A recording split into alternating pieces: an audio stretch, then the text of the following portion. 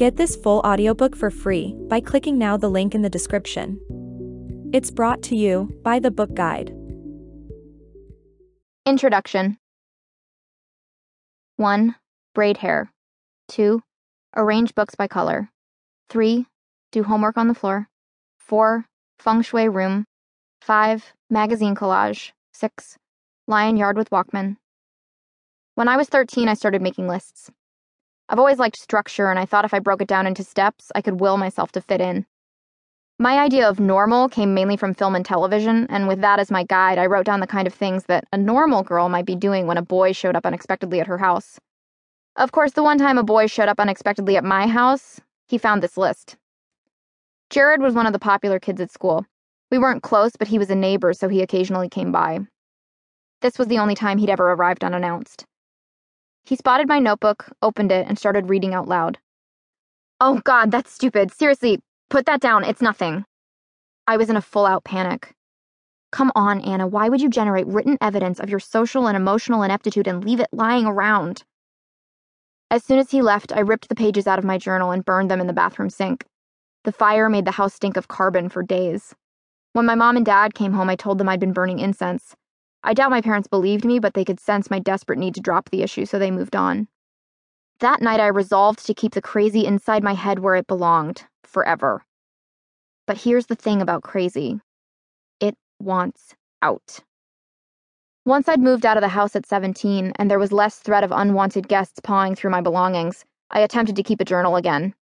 I managed only about a dozen entries over a period of 2 years, but I never did burn it. Last year, I found this journal. My handwriting as an angsty teen was appalling, yet somehow better than it is now. And the subject to which I devoted the most pages, besides my virginity, was the fear that I would fail in all things and have to go back home to Maine with my tail between my legs. I had thought my younger self assumed everything would work out, that I was possessed of some reckless confidence you only have in youth. Otherwise, how could I have been fool enough to try? But the journal wasn't quixotic, it was fearful. The terror was so present, yet I was doing it anyway. Shit, I thought. I used to be tough. I used to be brave. I used to be a better version of me. Lately, I can't paint my bedroom walls without asking 10 people for their opinion and eventually talking myself out of it altogether. I'd moved away from everything I knew and loved at 17 in spite of how scared I was. I wondered if I'd still have it in me to do something I found so daunting. Aren't you supposed to get more independent as you get older? Shouldn't I be bolder, more self-sufficient? Have I gotten comfortable? Have I stopped pushing myself the way I did when I was trying to make something of myself? Was that a fluke? I texted my brother. Me. I miss being a scrappy little nobody. I was much more capable. Mike. Dude, you're still scrappy. You just get a lot more emails now. P.S.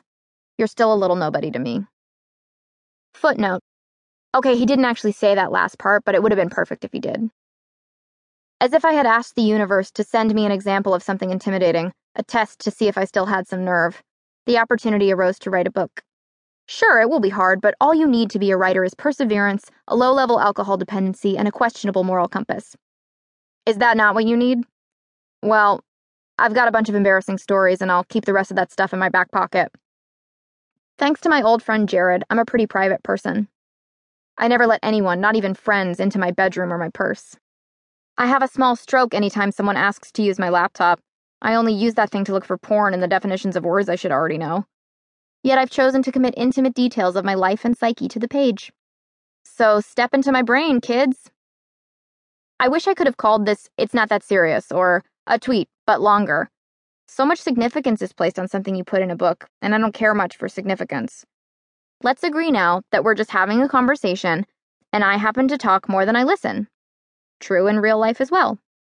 I tend to spew my opinions until someone interrupts me, and weirdly, my computer never gained sentience to save me from myself. There were actually several stories that my mother specifically asked me to include, mostly those rare instances in which I did something out of generosity or love or some other motivation found in emotionally normative humans. I suspect she worries I'm too abrasive and wants me to provide some indication that I'm not a terrible person. Alas, I've tried to be honest, because honesty makes me feel less alone, and I hope you're entertained.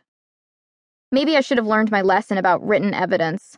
It's possible that in 10 years, every word in here will send me into fits of humiliated paralysis. But the crazy wants out.